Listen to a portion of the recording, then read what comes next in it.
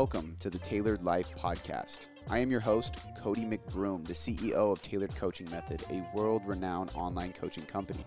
This podcast is built to help you create a life by design. That's what the Tailored Life is. It's choosing to blaze your own path, make your own decisions, and create a life you desire. So in this podcast, you're going to learn ways to optimize your body, optimize your mind, optimize your relationships, and optimize your business and career. This is the podcast for personal development junkies and people who can't stop growing because they strive for more. We are also going to bring on experts in every single field to teach you their own expertise. So you're not only learning from me 4 days a week, but I'm bringing other professionals in to teach you their principles too. So if you love personal development and you constantly want to strive for more in life, this is the podcast for you.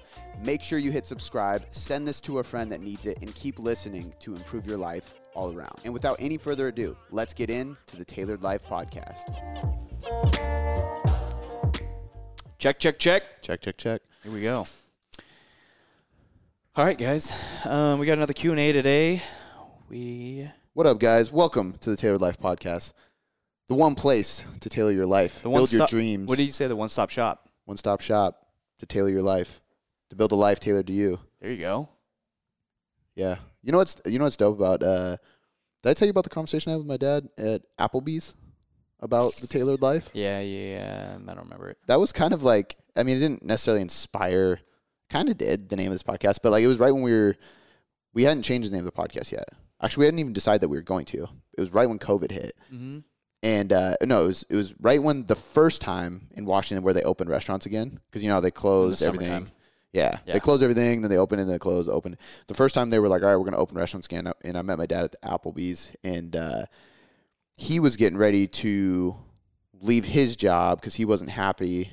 Which for a 57-year-old man who's been in the same industry for 45 years. Like, I mean, this is all he's ever done. Yeah. to be like, fuck this, I'm going to quit. So and he had to non-compete. So it's like, he's got to be careful, which the people that wrote his non-compete were really stupid. There was like little things that like, basically you can't do this if you can't go to these other companies unless all these little tiny details, and they missed one by like this much. So like legally he was like, oh, you guys can't do shit. But long story short, he was like contemplating this, and I was trying to talk him into it. Basically, like, fuck yeah, like leave, go do your own thing, build something, work with somebody else. He now works with the same industry, but a company of like, it's more of like a homegrown one where they're like, and it was cool because he was like, man, seeing your shit and hearing you talk fires me up because that's how this guy is. He's a little bit younger than me, and he started his own company in my industry, and I'm helping him build it because I have all these things that he doesn't know how to do inside the oil industry. But I said to him, I was like, that's what a tailored life is about. It's about like carving your own fucking path, being a trailblazer, doing something that people wouldn't normally do. But you're doing it because it's what you know you need to do and what you want to do and what your life calling is, or what God's telling you to do, what the universe is telling you to do.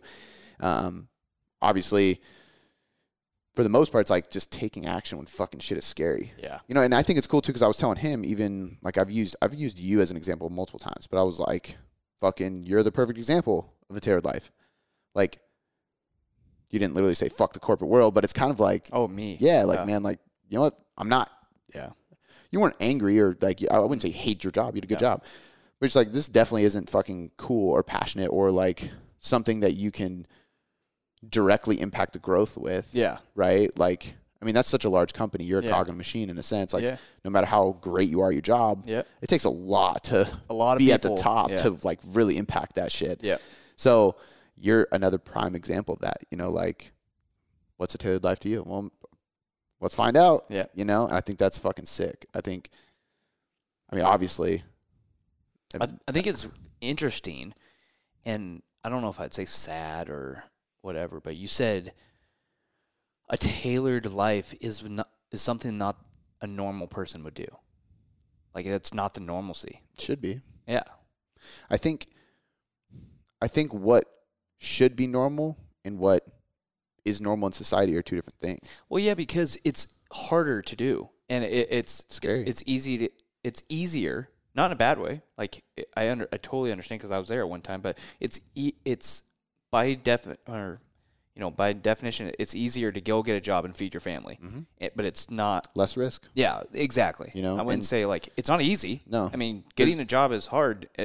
There's less resistance to it too. Yes, I think that it's taking action on anything like that is always fucking scary, but ultimately it's always going to lead to the biggest return of investment, potentially way down the road. Maybe not immediately, even with you. If you keep going. Yeah. Like, But you got to be able to see that. You know what I mean? Like, yeah, I think mentally. that's the biggest thing too. And I think as a leader, you have to be able to paint that picture, but be smart with it too, because like we've had this conversation of like, and I've had this conversation about you and I, and also about people on team, and about like even myself, everybody. Like, I'm a fucking dreamer, so I'm visionary. I'm like, but if you speak about those dreams and visions too much, now you're making promises that you don't even know if you can hold up to yet. And I've experienced that when somebody was like telling me what could be done, what I can reach and all this stuff, and then never followed through. And then I'm stuck. So, sometimes for me, I have to bite my tongue of like, okay, I'll tell like this much. Well, bite your tongue or say, I truly believe this is going to happen. I think this is going to happen. I believe this is going to happen. And instead of saying, no, this is going to happen, this will happen, making those promises. Yeah. But I truly think this is going to happen. I'm going to try and make it happen. I'm going to do everything. We do. Correct. Blank. X, Y, Z. Yeah. Yeah. Because there's always a bunch of work that follows. But I think that like everything in life is like this too. Because like even like if you ask any good human being what's normal, it's to be generous, to be kind, be positive, give compliments, be grateful. That's not fucking normal. Yeah. It's unfortunate that's normal. Like, think about this. Like, excuse me. We're doing a challenge soon. This airs as we're recording this next week, right? Nope, 2 weeks. 2 weeks. So it might not. Yeah, so we haven't started yet. So we're doing a challenge, Tailored Life Challenge. You guys will hear more direct content about that. It starts in May. It's going to be the month of May. I'm pumped about this. But, we did one as a team. I did one with my mentor clients. We did one, 75 Hard is one that a bunch of our clients have done, which is Andy Frisella's. Like, there's these things, and it's cool, and I love it because it pushes people to do it. But if you really break down the list of shit that we got to do, half of them should be normal. Yeah. Tell somebody you're grateful for them. How the fuck is that a challenge? Yeah. Like, I get it because I forget too. Yeah. I'm human. I don't always do it, but it's uncomfortable to some people. Especially when you're telling, when you repeatedly tell the same people something, or when it's something that like you're somebody you haven't talked to in a while. Yeah. But at the same time, man, like I think what you notice is when it's because we talked about this, you're like, it's not weird to me at all. Yeah. Why? Because you do it all the time. Yeah, I love it. So when you say to one of our friends, even if you haven't talked to them in weeks, something nice or a compliment or you appreciate whatever, they're just like, oh, what up, man? Thanks. Because they expect it. They don't expect it, but they're not taken by surprise because you're that type of person. Mm-hmm. It's only weird if you're not that type of person, but who doesn't want to be that type of person? Yeah. Right? Like when I first started doing this years ago, multiple people, especially in my family, were like, you okay? Because I'd be like, yo, like, I love you, man. My brother's like, dude, what the fuck's wrong with you? And my dad's like, you good? Like, I'm like, man, I just can't say. I'd text my dad I love you. He'd say K or like thumbs up emoji. And I'm like, damn, you're just an old dude that hates texting. Yeah. So, okay, because like certain, thanks, man. Yeah, certain people like my mom will text a bunch of shit, but my dad is like barely. He asked me last night, can you book my airline ticket? I was like, what? And he was like, I've never booked a flight before. I was like, Dad, come on, are you fucking kidding me? He was like, well, I always have people at work do it and stuff, like, but he switched jobs and he hasn't flown since. And I was like, what? Yeah, Dad. I can do it for you, but I'm gonna teach you how because I'm not your assistant. Even for personal dude, flights? he doesn't do if he does a presentation for work. Yeah, he tells like they like do it for like he doesn't. Wow. Yeah, dude, he is not a tech guy. He's old school. Yeah, he just got an iPhone because because he had a flip phone and it was like fucking out. He wasn't getting certain things and they were like, Vince, you get rid of the razor. Like he had it for a minute, but no, I think it's just like it's funny to me because those things should be done consistently anyway. But that's the purpose of these challenges, right? It's to do the things as a human being should for a consistent amount of time until it's just normal. Yeah, certain things will never be normal, like the cold showers thing. That will never be normal for me because I fucking hated it. But I like the result it gave me. It was a challenge. It was a push. It mentally kind of supercharged me, and it makes other things easier. So there was purpose behind it. But certain things I think are just important for humans to do. And I'm excited because I think that the Tailored Life Challenge, if that's what we end up calling it, I think is a good reflection of this podcast. Yeah. Because even though we interview a lot of fitness people, it's mainly always fitness people, realistically. Like, we very rarely step out of that. We do sometimes. We just record with the chef. I don't think that's aired yet, but that's still nutrition. And we have some things with like entrepreneurs, and we have done with like entrepreneurs. We've talked outside of fitness plenty of times with fitness professionals. But the reason for that is because I think that the route towards a tailored life and your best self starts with fitness, because fitness is a challenge. Fitness is resistance. Like, dude, that fucking sissy squat thing I did yesterday. I did 10 reps with a trap bar, sissy squat, peeled 25 pounds off each side, did 10 more, and then I did up to almost 30 reps body weight, right? And literally wanted to stop so many times. You heard, my head hurt. I had a headache after I stopped that set. Like, it hurt. I didn't want to do it, but the program said, it literally said, do 10 reps, peel a plate, do 8 to 10, drop the weight, and unleash.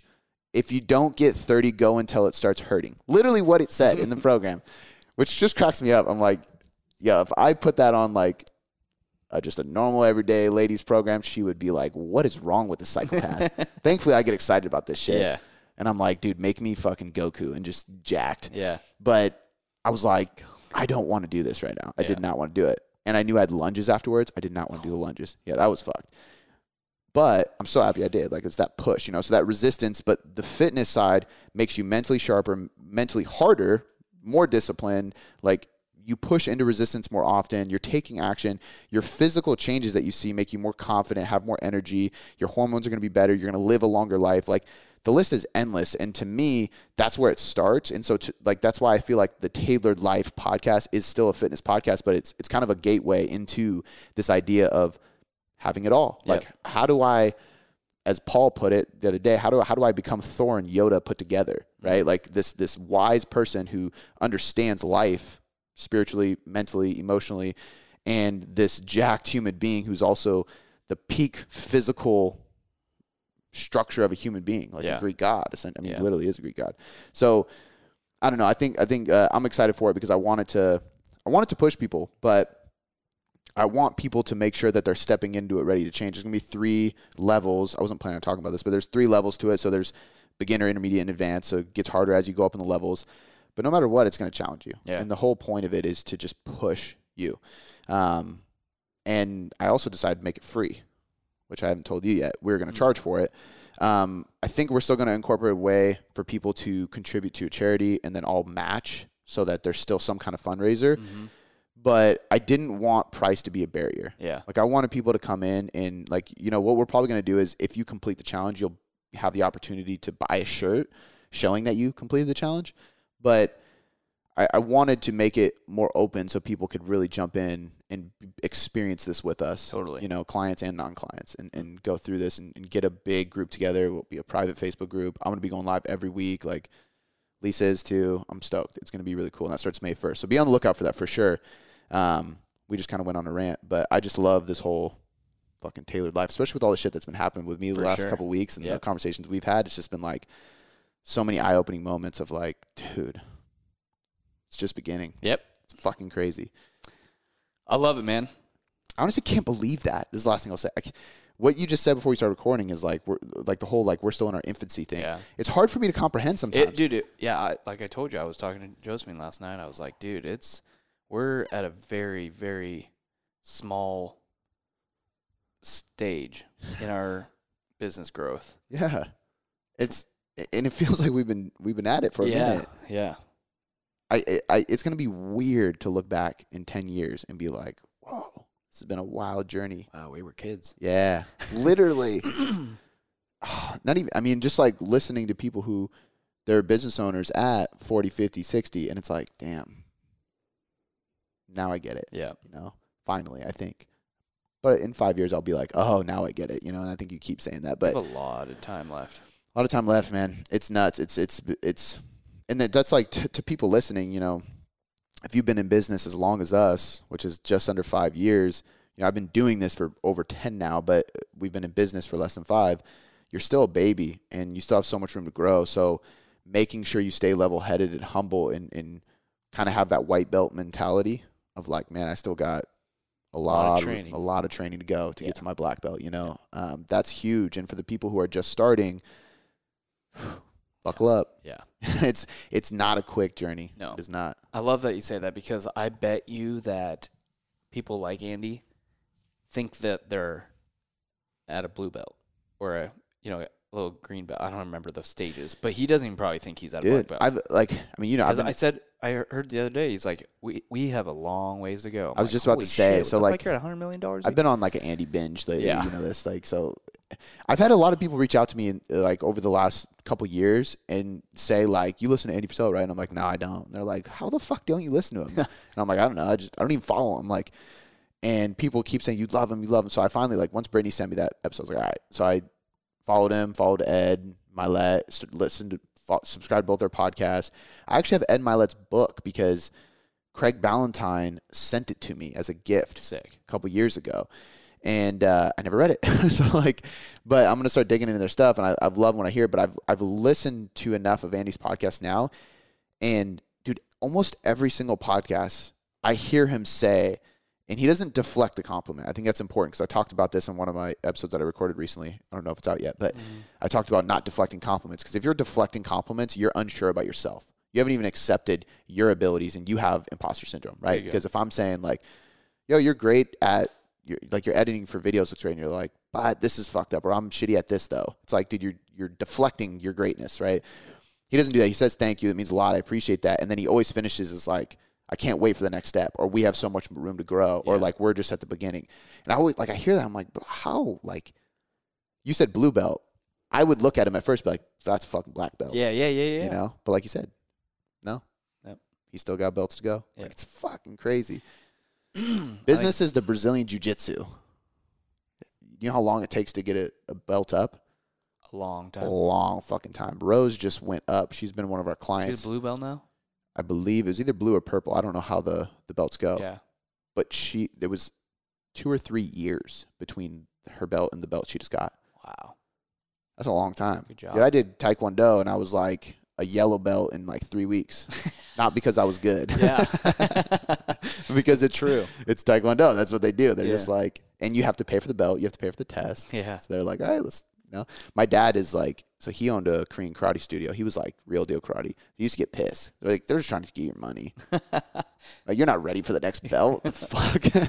It's like a Shut up, Dad. participation trophy. Yeah, I quit after a yellow belt. You did? Yeah, I didn't stick with it. My brother did. Oh. I was soccer and skateboarding and I really rollerblading thought and shit.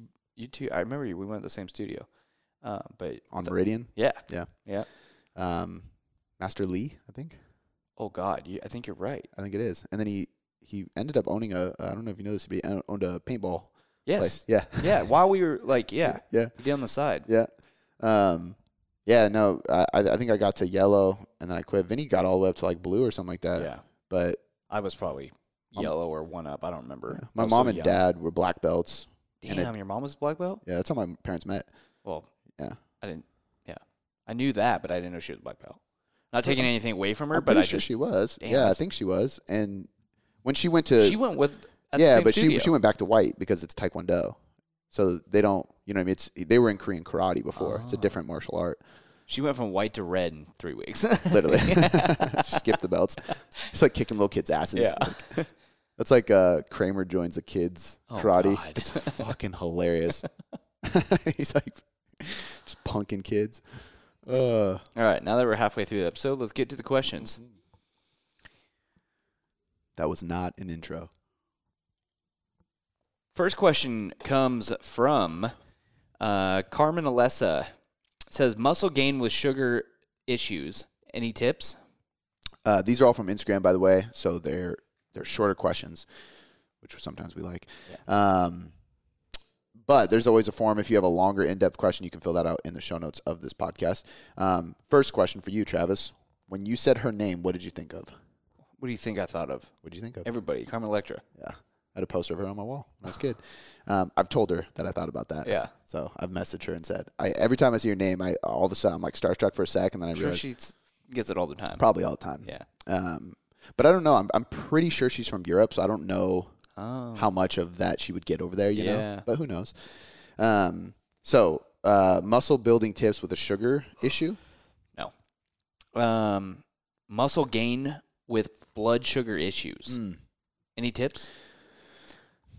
Realistically, I don't think building muscle is going to be impacted or affected by blood sugar issues. And it depends on your blood sugar issues. Now, if you are speaking for yourself, Carmen, I think that you have no issue. If anything, you just want to have probably moderate, like low to moderate glycemic carbs. So, AKA, you want to have carbs with fiber in it, and or you want to have carbs with protein, vegetables, or fat alongside it, so it slows the digestion down a little bit, so you don't get this big blood sugar kick and drop.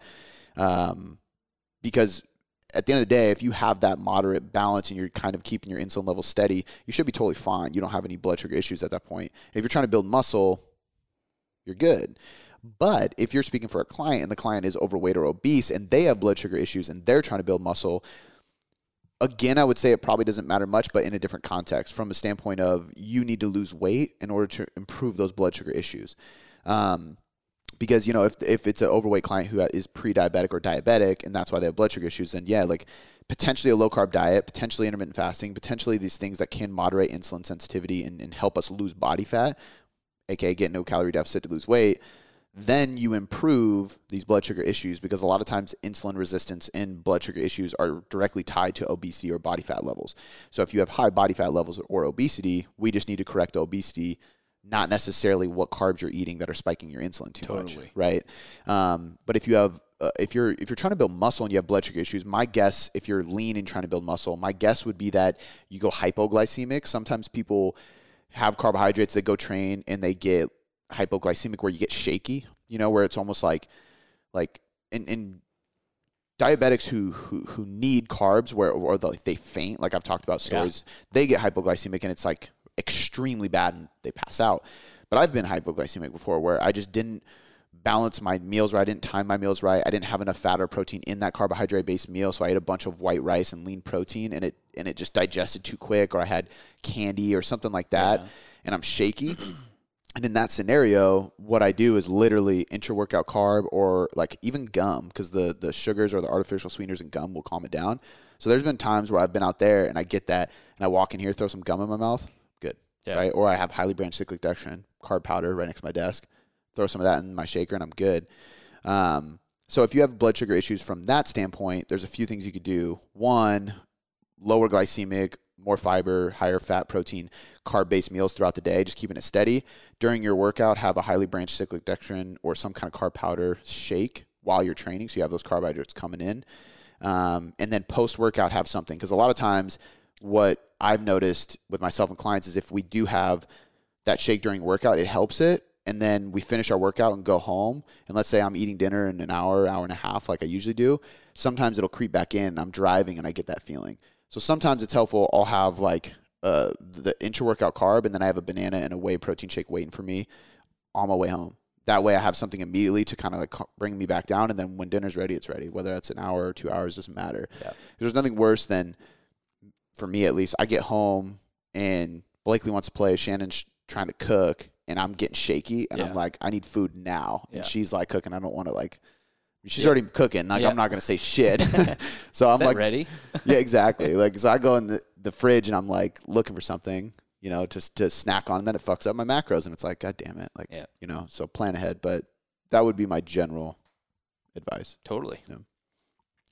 All right, cool. We go to the next one here. It comes from Udit, UDIT Shukla07.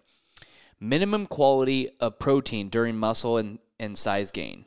Thank you very much. Your ebook helps a lot. Quality or quantity? Quantity. Okay. Minimum quantity per meal for muscle growth? Minimum quantity of protein during muscle size gain. General advice would be anywhere between 20 to 50 grams per meal. 0.8 grams per pound per day is like the minimum daily, and then upwards of 1.5 grams per pound, depending on your size. That's a lot, but I usually float in the middle, so I'm at about like 1.2 grams per pound myself, and that's where a lot of my clients sit. I think I just find the best results there. I think there is value in getting a little bit above what the minimum intake is. There's like this is a fucking life philosophy I have, but there's this like minimalist aspect or minimalist mentality that goes too far, right? I believe there is value in a minimalist mentality of like, you know what, like when we move, we've moved too many times, but when we move, we do this. We kind of like clear house. It's like, okay, or clear kitchen or whatever the saying is, but like, all right, I'm going to get rid of some of these fucking shoes that I never wear. I'm going to get rid of some of these clothes that I never wear. Like we have all these old Boom Boom shirts that were just overstocked. Let me go give them to like the Boys and Girls Club or something like that. And we just get rid of shit because I'm like, I don't need all this stuff, right? That minimalist lifestyle from that perspective, I totally get it. I think it's great. But there's a minimalist mentality that is doing the minimum effective dose is the best, right? And it's, to me, it's like, why? Like, I don't understand. Like, why would you not just put a full effort into it or go a little bit further, go a little bit harder, do a little bit better? So there's this talk of like, well, technically, you really only need like 0.7 grams per pound, 0.8 grams per pound at most to maximize your muscle growth potential based on research. That's true. I would say there's some caveats to that where like maybe we could push that up a little bit and maximize it more if we controlled every single aspect of the study, which is impossible. You're never going to be able to do that. So let's say it's 1 gram per pound, but there could be benefit in 1.1 or 1.2. From a thermic effect, from a satiety effect, maybe even a muscle maintenance effect, and like all these little things that are hypothetical. Why the fuck not? Yeah. It's an extra 30 grams a day. One fucking whey shake. Why not? Mm-hmm. To me, I would rather take all the why nots that could give me nothing, but no detriment. Yep. Or they could give me a little something, and they add up over time. So I'm always on the higher side of protein for that reason, but I think that goes for everything in life. It's like, even with training, it's like why not, like, yeah, the minimum effective dose is great, but if I can do a little bit more and get more out of it in a shorter period of time, I'm going to do that as long as I'm not going overboard and killing myself in the process or getting hurt.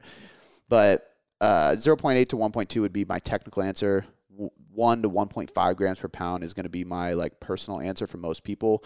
The only time that does not apply is if you're really obese. So if you have 50 to 100 pounds to lose, I'm going to do those same numbers, but I'm going to base it off your goal weight or what I think you should be. So if you're 5'10", and you know, like you're 30 years old, whatever it is, I'm going to try to find like what's the average weight, what's your goal weight, kind of see where that's at, and then I'm going to base the numbers off that. So that being said, 20 grams of protein from a good source is the minimum we need in order to stimulate leucine or get enough leucine, which is an amino acid, the most influential amino acid for muscle protein synthesis in any type of food. In plant sources, it's really, really low, so it's hard to get, but with dairy, meat, animal products, it's pretty high. So I can't remember exactly what it is, but there's actually a number, you can look this up, of like 0.3 grams per kg of total body weight per meal. Jeez. And which ends up being like 2.3 grams of leucine, right? So I can look up egg whites and see that 30 grams of protein from egg whites gives me 2.3 grams of leucine. And that's what I need. That means I need at least 30 grams of protein from that source. Maybe for chicken, there's less leucine. I need 35 grams. Like, so you can get really nitty gritty, but I always say 20 to 50 is the general range. Obviously, the heavier you are, the higher up on that number. 20 grams is the minimum needed to spike leucine and muscle protein synthesis enough. I personally stay between 30 to 40 grams for all my meals, sometimes going towards 50 if it's just a bigger meal. And I think most people do best in that like 25 to 40 range. Like, again, 20 grams is like, you need at least that, but most people should get more than 20 grams in a meal, personally. But yeah, if you're doing that, I think you're good. And if you really want to get nitty gritty, just look up leucine threshold per meal and you'll see the numbers. Totally. Yeah. I used to have a graph, but. Did they advertise leucine on, like you said, on egg whites? Or? No, not at all. On supplements, they do. Like on protein supplements, they'll say how much amino acids are in there, and they'll give you the exact amount of leucine per serving, usually. But egg whites, they're not thinking of that. You know, that would be extremely helpful for meatheads if they did that. All right, next question comes from Oder Julia. I don't know. Any good clue or tips on how to brace during heavy lifts? Lift? Lift. Oh. LIFTS. How to brace. My thing is always, There's two main cues for me, three main cues. Number one is going to be, the two first ones are the biggest ones. Number one is going to be crush the bar. So if I'm doing a back squat, yeah, it's resting on my back, but I'm fucking crushing that bar. I'm thinking of it's like a lat pull down behind the neck. So I'm grabbing that bar and I'm pulling it into my traps. Like I want to bend the bar around my back. If it's a bench press, I want to bend the bar as well, packing my shoulders. I'm mainly just trying to crush. When I crush the barbell, the kettlebell, the dumbbell, the cable, anything I'm holding, that is going to stimulate tension across my entire body, neurologically and muscular-wise. So I crush this, my forearms, my arms, my shoulders, everything creates stability because everything fires. You're kind of doing a total body isometric hold or flex, right? I want to create that tension. So crush whatever you're holding, first and foremost. Breathing properly is going to be big. So the best way to do this, because you want to fill your lower abdominals. You don't want to breathe in and be a chest breather and fill up a bunch of air in your chest, right? I want to breathe through my lower abdominal. And to do that, you're going to suck through a straw. So literally imagine you have a straw in your mouth. Like this is, I've only seen this in movies, but imagine you're underwater and you have a straw, and it's like going above the water. You're trying to breathe through a straw. Literally, like. Totally. For whatever reason, breathing through a straw is easier to keep the breath down low. In your belly. Yeah, as soon as you chest. So breathe through your belly, suck through a straw. Typically, exhale should be through your nose. If you get good at this, all of it should be through your nose. Technically, as humans, we should be breathing in and out of our nose constantly through everything. But we've developed to become mouth breathers, which makes us sound really dumb. But that's just how it is. So try your best to breathe through your nose, but usually a good starting point is in through your mouth, out through your nose, sucking through a straw, filling up your lower abdominal. But that's going to create tension in your pelvic floor and in your intra-abdominals. And then the last one would be, depending on the movement, tucking your tailbone and pulling your rib cage down. So it's almost like you're bringing your butt to your chest, as weird as that sounds. But if I tuck my tailbone and bring in my tailbone to my belly button, I create a posterior pelvic tilt instead of an anterior pelvic tilt. And I get rid of that curvature on my low back, which immediately flexes your abs, right? I bring my hips forward. I'm removing that extended posture, which is putting tension on my lower back and stretching my hip flexors, deactivating my core. But if I tuck, squeeze my glutes, pull my tailbone towards my belly button, now I'm braced. Pulling the rib cage down just kind of completes that. So now I'm really creating tension. So if I'm doing a squat or a hip thrust or a deadlift, I usually do like to definitely rib cage down. Deadlift, it's hard to tuck your tailbone because then you could be rounding depending on the position. But at the top of the deadlift, you can tuck your tailbone and get really good glute activation. But if you're, bringing your rib cage down, you're keeping a neutral spine, you should be good there. But the biggest things to me is the tension, the overall tension and the breath work. It's simple. People overcomplicate this kind of stuff. Does so much though. Just fucking squeeze. Yeah. Squeeze the bar, big breath in your lower abdominals, brace. Totally. I love it. All right, next one comes from Courtney Hibben. How do you find your coaches? Are you looking for more? Like coaches from your team. I thought she meant like your personal business coaches. But right now we're not technically looking for more. I'm always kind of looking for more, I think if there's a great coach who goes with our vibe and really fits the team and brings something different than what we have, because I think each coach has a unique ability that one of the other coaches doesn't have. So I'm always looking for that.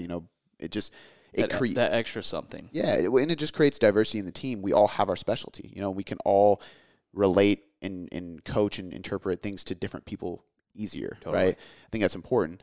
So I'm always looking, but we're not necessarily hiring right now. There is a intern application floating around somewhere. I'm not going to link it in the show notes because there's already 100 applicants in there that we chose 2 of. Yeah. So, which, Trevor and Laura, they're our newest coaches, both of which are overqualified to do what we do, which is exactly one of the things I'm looking for. Typically, when I'm looking for a coach, number one, I want to know that they're overqualified. Basically, they should be just as qualified as I am, if not more, right? A lot of our coaches have more degrees than I do. Yeah. Some of them are getting their masters. One of them has a PhD. I look for that for a reason. Now, do they have as much experience with real people as I do? Some of them do. Some of them don't.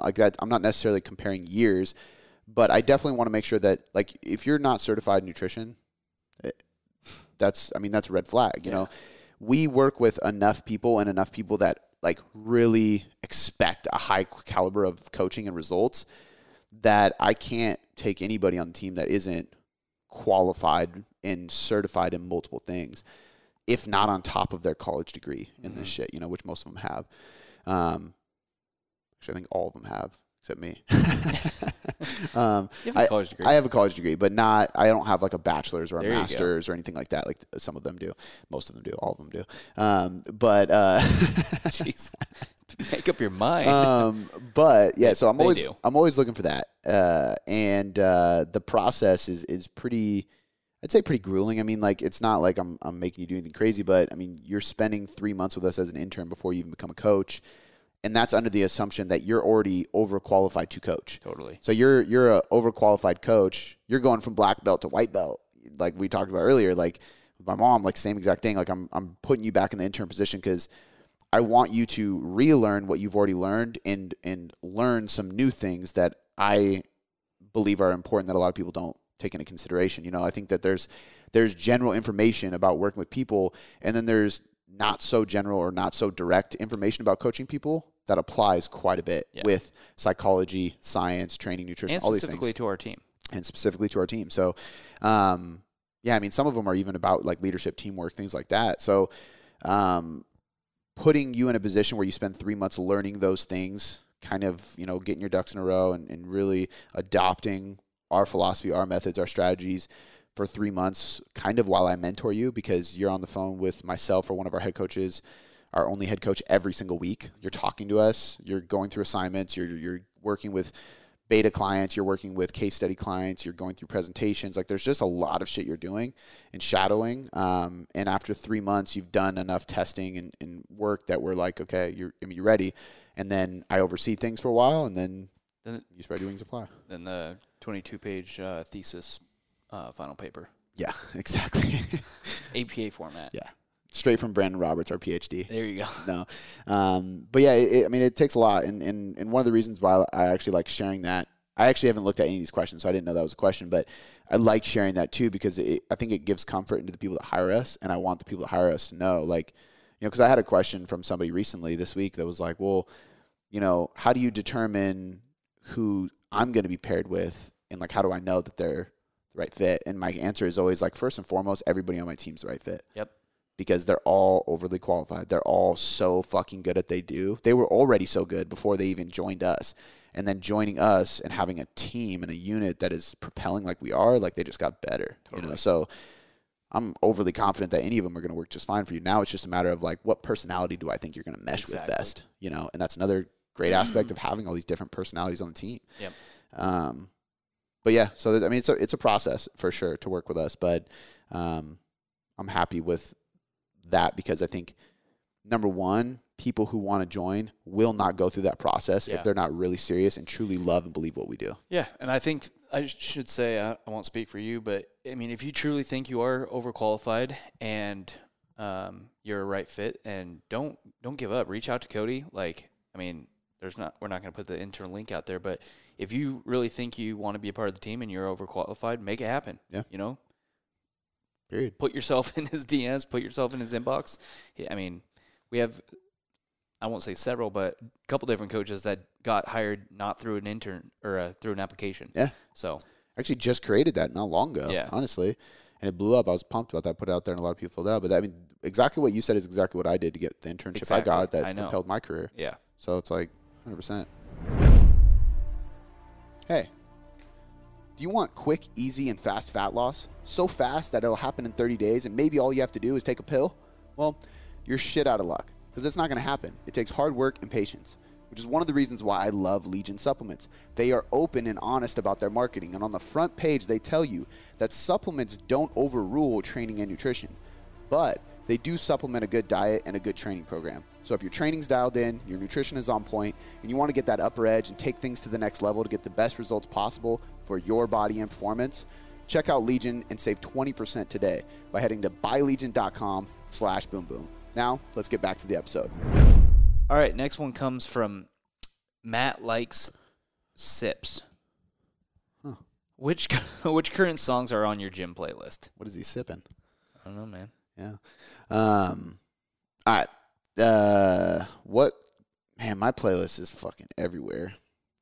So yesterday I was listening to MGK. No. Yeah, you were. I mean, I was, but that was on. So I started there and then I changed. Oh, I'm thinking the day before. I was gonna say 2018. So yesterday I listened to the whole MGK album and then I changed it. But this week, the thing I've been listening to most is like the 2018 Rewind on Spotify, where it shows me what I liked most in 2018. And it's just like random shit. It's funny. It's really funny to hear because it was like, damn, I was on a really big Silverstein kick in 2018 because it's like nonstop Silverstein. And then 2020, it's like a whole bunch of Tory Lanez and A Day to Remember. 2019 is just a ton of fucking Oasis. And then some like random shit. Some people are gonna be like, "What the hell?" Yeah, dude? I'm all over the place. I Yeah. know. So a lot of it's so random for me. I have a if you type in Boom Boom on Spotify, you'll see I have a playlist on Spotify that's public. A bunch of people have it because I shared it on Instagram. But it's like hip hop. It's mainly like there's some DMX, Eminem, Jeezy, like old Jeezy. I love listening to Young Jeezy when I'm lifting. Nas. So like a lot of like New York shit, really. That's a good one. I listen to that a lot when I'm lifting. But a lot of times it's just so random, man. It depends what mood I'm in. Yesterday I was more of in like a rock mood. So it was like I started with the MGK rock album. It's a great album, dude. So good. It's better than any rap he's ever put out. Yeah. It is. Yeah. I mean, he's a good he's a good rapper. Like yeah. I never really liked his rap music. Yeah. Like I would listen to his freestyles. I respect you. Like you're good. But I never downloaded his music. Yeah. But that album is fucking great. And Travis Barker produced it with him, so like I kind of expected it to be good, but so that's great. Listen to that a lot lately. So sometimes I'm in a mood for like that, Silverstein, A Day to Remember, like screamo shit, you know. Sometimes it's like more like grunge, so Nirvana, Soundgarden, Alice in Chains kind of type. And other times it's just random rap. So the question was currently. That's a little more specific. But it's still one time, dude. It's 3 years ago I listened to. But it's still that way, dude. It is. Like, No, it is. Yesterday, I was just joking. I started with MGK and then I went to Silverstein. Yeah. And then the day before, I was listening to the 2018, which was a bunch of Silverstein, but also a lot of there's a lot of Rick Ross on there, some Wayne. It was like very random Wiz. And then like sometimes I'll be on a Tory kick, and it's just like we're listening to Tory Lanez all day. So Matt, I don't think you can get a correct answer on here. I'm fucking all over the place, It is, man. and I love it, but I'm literally there's no current music. No. I'm trying to think of what I was listening to on Monday because Shannon and Blake were here. So I was listening to DMX and they pulled up, and I was like, I'm gonna change it. Yeah. I don't need my daughter listening. Listen to DMX. So I think I changed it to MGK at that point. Because although it's not, At least it has a guitar. yeah, it's a little bit better. I mean, if you listen to the lyrics, it cannot be. But Yeah. I don't know. If you were like, you got to listen to, 3 artists to work out to, and that's all you get for the rest of your life. Like I would probably choose, Jay-Z. Jay-Z is my favorite rapper. I think like he has just so many great songs to me. Yeah. I'd choose Jay-Z for sure. I would choose. It's a toss-up between A Day to Remember and Silverstein, but I'd probably say Silverstein because I think they have more high-quality music. A Day to Remember has some great songs, but Silverstein has more. And then I would probably go with it's a toss-up between Biggie. I'd probably choose Biggie. Yeah. Biggie, like he doesn't have... Do you say Jay-Z or G-Z? Jay-Z. Jay-Z. Yeah, Hove. Totally. Yeah. To me, he's the GOAT. Yeah. He's my favorite for sure. But that's such a fucking hard question. We're not going to ponder on it. Yeah, no. All right, cool. Audio Slave, Rage Against the Machine. I mean, there's just so many. That's tough, man. Let's go. Next one's from Amber Doe 88. It says creatine safe for 17-year-old boy who wanting to build strength for sports.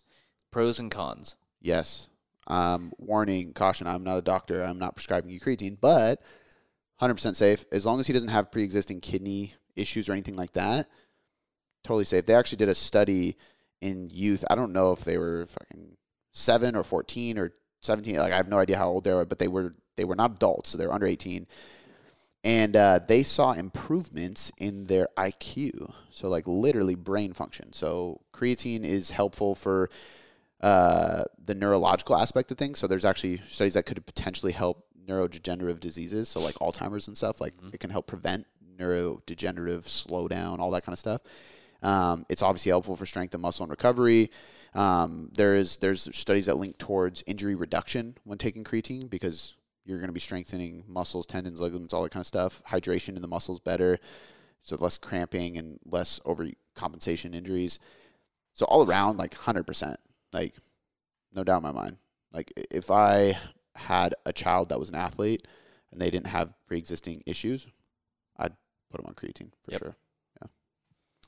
Cool. Straight to the point. That's the one supplement I've never stopped taking ever since I started. Do you have recipe?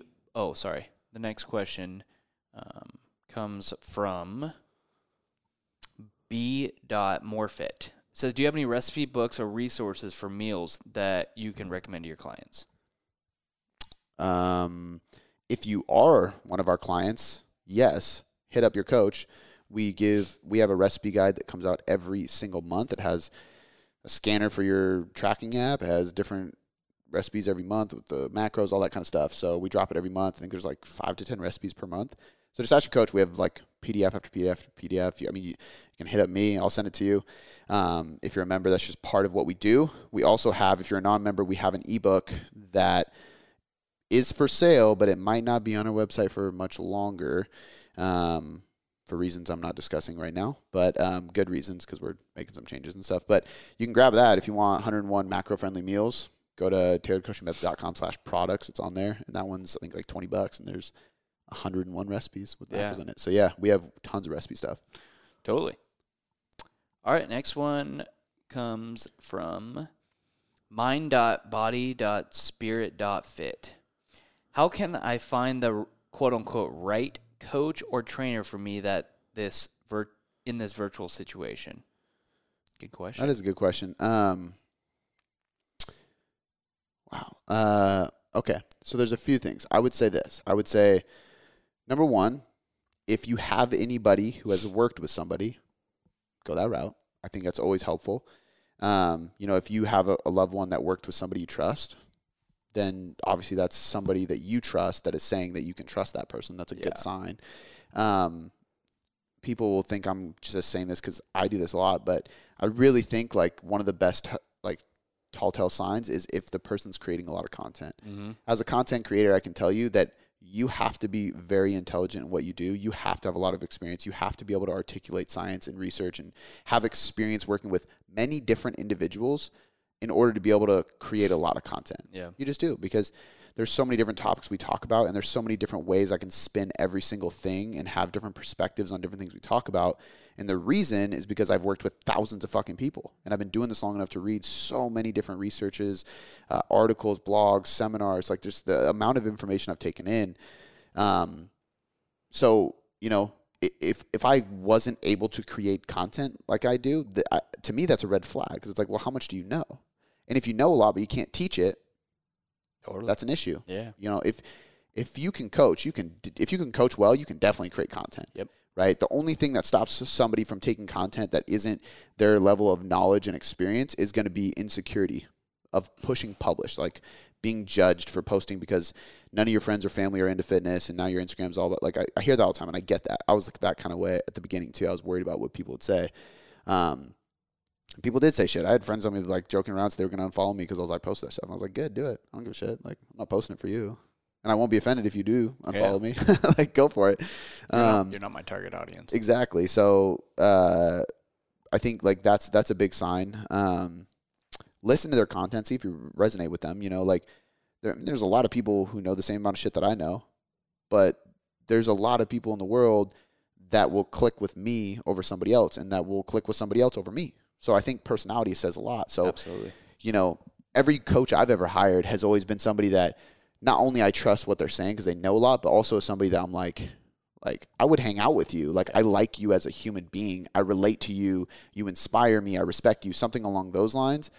And that pushes me to work with you. And that's for business and Like everything I've ever done with any type of coach, it's always been somebody that I respect for some reason at that time. And that's why I reached out to him or hired him. So your personality's got a vibe. I think those are the biggest things, honestly. Yeah. Like ask friends, see who else people worked with, look through their content. I'd say that's the biggest one. I think so too. Like go to our website and don't just look at volume and say like, oh, they have 27 pages of blogs, like hundreds and hundreds and hundreds of articles. Look at the articles, read them, see what they're about. Do they hit home with you? Look at the clients we've worked with. You know, if those kind of things speak out to you, then you know that we're the right fit for you. The other thing is in my opinion, a coaching company who is coaching with integrity is probably going to be willing to give you a call for free. Yep. So if you apply for coaching with us, we're going to jump on the phone with you for free. It might even be me because I do still take calls. So even if you're not working with me, me jumping on the phone with you.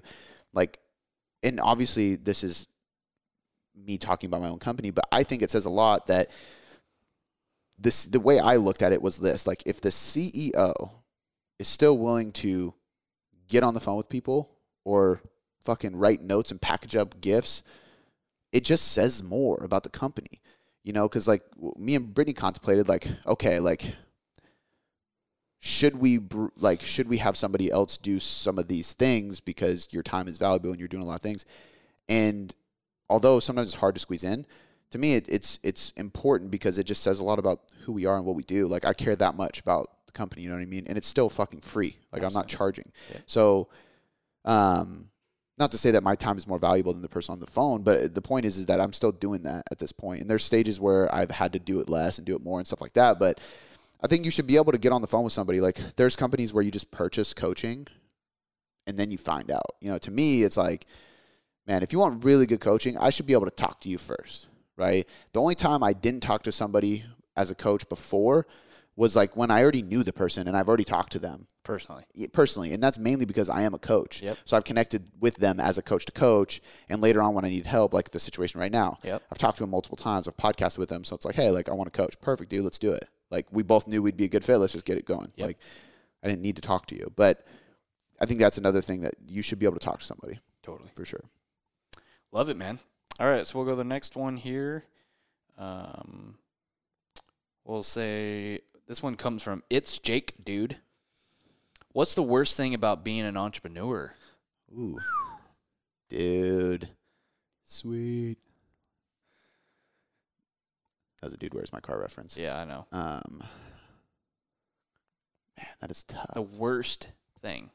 Worst. You can take the word worst lightly, but you just have to think about it in a I think most things picture. That are negative about being entrepreneur are only negative depending on your outlook and perspective.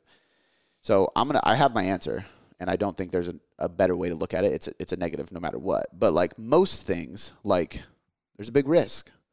Okay, but that also pushes you. You know, I think one thing that is hard for a lot of entrepreneurs, it's been hard for me, it's almost depressing at times, is that you're never actually satisfied, and it's almost like extremely unfulfilling. Totally. Like this job, this career, this passion that can be so fulfilling, right? Yet I'm never at the point, right? You're always like, oh, but when we get here, we made it. Oh, when we get here, we made it. And the bar just raises as you grow. And sometimes it's a double-edged sword because it's motivating because you just keep growing. Yep. If you're that type of person. But the other side of it is this, sometimes you get this sad feeling of never being satisfied. Yep. By doing something you fucking love, which that can be hard. But, I mean, without a doubt, to me, the most negative side of entrepreneurship is the balance in life. You get what you put into something. So the only way for this company to grow to the level of where it's at right now and for it to surpass this and grow bigger and bigger and bigger, which ideally means we create careers for more amazing people and coaches like we have, and they're allowed to affect and impact more people. So we're able to create impact with more and more people through the app, through coaching, all those kind of things, right? That's the growth. The only way for that to happen is if I spend the majority of my life working, which sounds fucked up, right? But yeah. But it's true. Yeah. I have to be here before anybody and leave after everybody. Use that word working lightly. You know what I mean? Like producing. Or something. Yeah, it has to be purposeful work. But I'm saying, like, you have to spend a majority of your life building. this company. Like if you look hour for hour, 100%. I'm going to work more hours than I sleep. I'm going to work more hours than I get with my family. There you go. It's true. That's the hard part. Yeah. Right? But I think anybody probably works more than they sleep if they have a job. Yeah. Yeah. Unless you're just part-time, I guess. I guess. Getting really good sleep. Sleeping 10 hours a night. Yeah, true. Bro, I slept 11 and a half hours on Saturday. But it's a whole different spectrum when you say you work more than you get to spend with your family. You know, and it was only until recently I stopped working at all on weekends, you know? Yeah. And even now I still work on the weekends because I actually get anxiety if I don't at all. So, like, me and, like, you know, Shannon wanted more family time. She's like, you've been doing this. You've been working. I mean, realistically, at the gym I work 6 days a week. So, like, and started building this. So, it's been a while. And I was like, yeah, I want more family time. I'm down. Like, I'll take the weekends completely off. And then I was like, hey, I need like an hour or two on Sundays. She's like, well, are you behind? I'm like, no, but like I get anxiety if I don't just like touch it. Yeah. You know, I just need to like make sure Monday's ready. Yeah. I just need to go in my office, clear my schedule, clear my inbox, just make sure I have a plan, like just ease my mind. Yeah. You know, nothing's burning. And that's another negative. It's like it's always kind of on your mind. You can't really turn it off. But I think like that's the biggest thing, man. It's like I wouldn't say that's the worst. It's not. But like I mean, at the end of the day, like I get 3 now that Blakely's going to bed at the late hour of 8:30. I get 3 to 3.5 hours with her Monday through Friday. If I'm not gone or doing something with other people or like that, which is usually never. I'm always basically at home on the weekend. But if I'm not working, she's not napping, like stuff like that, then I get the weekends with her too, obviously. But the vast majority of my time is going to be in this office. It's going to be working. You know, I'm usually gone before she wakes up. Yep. Some days I try to stay there a little bit later. I get home and it's dinner time, and then it's like chill with her, like play with her for like an hour or so. And then it's like, you know, bath, get her ready. Like it's more of like the parenting work rather than like time. So, and there's times where I'm never envious because I'm so happy and proud and like, but there's certain things she does during the day that I miss and I get videos of and I'm like, fuck, man. Like I wish I could be there for that, you know? But that's the sacrifice I made as a man and as an entrepreneur. But I think that's probably the biggest thing. And I think people, you know, there's this thing of having it all. And it's like this idea, and it's really big in the male entrepreneur space of like, you know, you're fit, you're healthy, you have a great relationship, you have a big business, you're making a ton of money, you're spiritually inclined and emotionally stable. And the reality is number one, that does not come easy. Yeah. And number two, balance does not mean time. Yeah. It just means that, like, for me and my wife, we've both acknowledged and agreed that this is where most of my time is going to be spent if we want our life to be a certain way and if I want to chase my dreams. And she wants me to chase my dreams. Yep. And it is what it is. When you take her to Spain when she's 16 or she gets a bachelor's degree in finance and in debt-free, she goes, wow, Dad, thank you for doing that. Yeah, 100%. And it's little things, too, with, like, making sure that I'm present, you know, when I'm there because – Totally. Because you're right. Right now, she isn't, like, Daddy's going to work. What the fuck does that mean? Yeah. Like – oh, it means that you get like new pajamas and stuff. Like she doesn't know that. But I think it also, like, as she gets older, it's making sure that doesn't bleed into the house, which that's the hard part as an entrepreneur. It's hard to turn that shit off. Yep. So it's like when I'm playing with her, making sure I'm not texting or emailing or answering questions on Instagram and stuff like that. You know, there's times where where we're watching, dude, she's into this thing. Parents listening probably know what I'm talking about. It's this weird thing where kids like watching other kids play with toys on YouTube. Yeah, I don't get it. So, like, she wants to watch, like, this YouTube video of kids playing with Paw Patrol toys. And I'm like, well, let's just watch Paw Patrol. And she's like, no. Or let's go play with the toys. She wants to watch the kid play with Paw Patrol. Whoa. Yeah, it's weird. And, like, granted, she's like, go, go, go. So this is like, she's tired. She wants to take a break. But I'm like, let's watch a cartoon. Why are we watching kids play toys? It's fucking weird. But whatever. So we play a bunch, and then we'll lay down. And then I'll get on my phone and do some stuff because I'm not going to watch. It's just reality. Like, I don't enjoy watching Paw Patrol. She needs to take a rest, drink some water, and just lay on me. So I'll just do my thing. And then, but when she gets up and it's on, I need to, like, stop that. Yeah. And I think that's the hard part, you know, and that's where, dude, my dad came over not long ago, and we were all talking about, like, my young childhood. And he said, I don't remember how many years he said, basically the whole time my parents were, before they were divorced, he was gone before I woke up, and he wouldn't get home till after I went to bed. Yeah. For my entire fucking life. Like, and he would, and if he didn't have a work trip or a golf tournament, he would, like, make my soccer games on weekends and stuff. and my mom was a stay at home. So like he thought he was doing what he needed to do, but I didn't know how much fucking money he made. Yeah. I didn't even know what money was. I didn't give a shit what kind of car he drove, nothing. Like I just knew that I didn't see him Monday through Friday. Like it's crazy. And I think about like, man, like I'm actually, because sometimes I think like I get down on myself of like, man, I'm not doing it enough. And I see like he said that and I was like, I'm doing a really good job. Like I gave myself a pat on the back. Like I'm actually for those 3 hours. Yeah, absolutely. Even just that 3.5 hours, man, that's killing it. Yep. You know, and I mean, you know me, I'm a homebody too. So on the weekends, I'm fine staying home. But I think that's the biggest downside is that you got to be prepared to sacrifice time elsewhere. You know, because even like if I was somebody who wanted to do a lot with friends or travel and stuff like that, I'd have to sacrifice something there, because if I wanted to do that, I'd have to take time off of work, or I'd have to work less so I could be home more, so that when I did go travel with friends, it wasn't a big deal and harming my family. You know what I mean? So basically everything has to be sacrificed in order to put more here. That's what balance is, really. It's not time. So I think to me, that's the biggest negative, because everything else I just look at as like lessons and perspective shifts. You know, like, damn, this is a big risk, but without risk, there's no reward. Like, you know, damn, there's a big commitment, but it's going to build self-discipline in me. So instead of thinking like, oh shit, pity party, I'm like, okay, well, what's this going to make me? How is this going to change me? How does this improve me? How does this make me grow? And I think if you have that perspective, then it's very cheesy, but it's the whole thing. Like, there's no failure. There's just lessons learned, you know, like you either win or you learn. And I think that's really what it is. Yeah. You know, even recently, like, I was talking to one of the guys that was involved in that whole thing, right? Yeah. Involved sounds like it was a bad thing. It wasn't a bad thing at all, but was a part of that, right? And I was like, hey, man, like, I want to share with you the lesson I got out of this.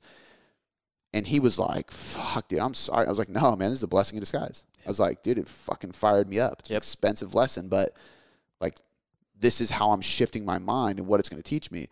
And he took away from that, like, a lot. You know, and now he can learn from it too. But I think it's all about like reading situations and immediately going, that's the whole positive focus thing. Like, what's the positive here?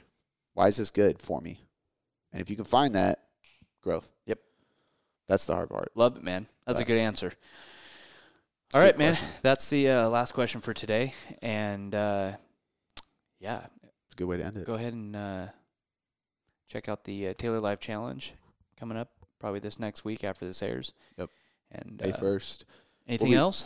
If the challenge sign up thing is live, it will be in this podcast link, because we're gonna probably put it out at least a week or so before. So cool. If it is live, then we'll drop a link to this.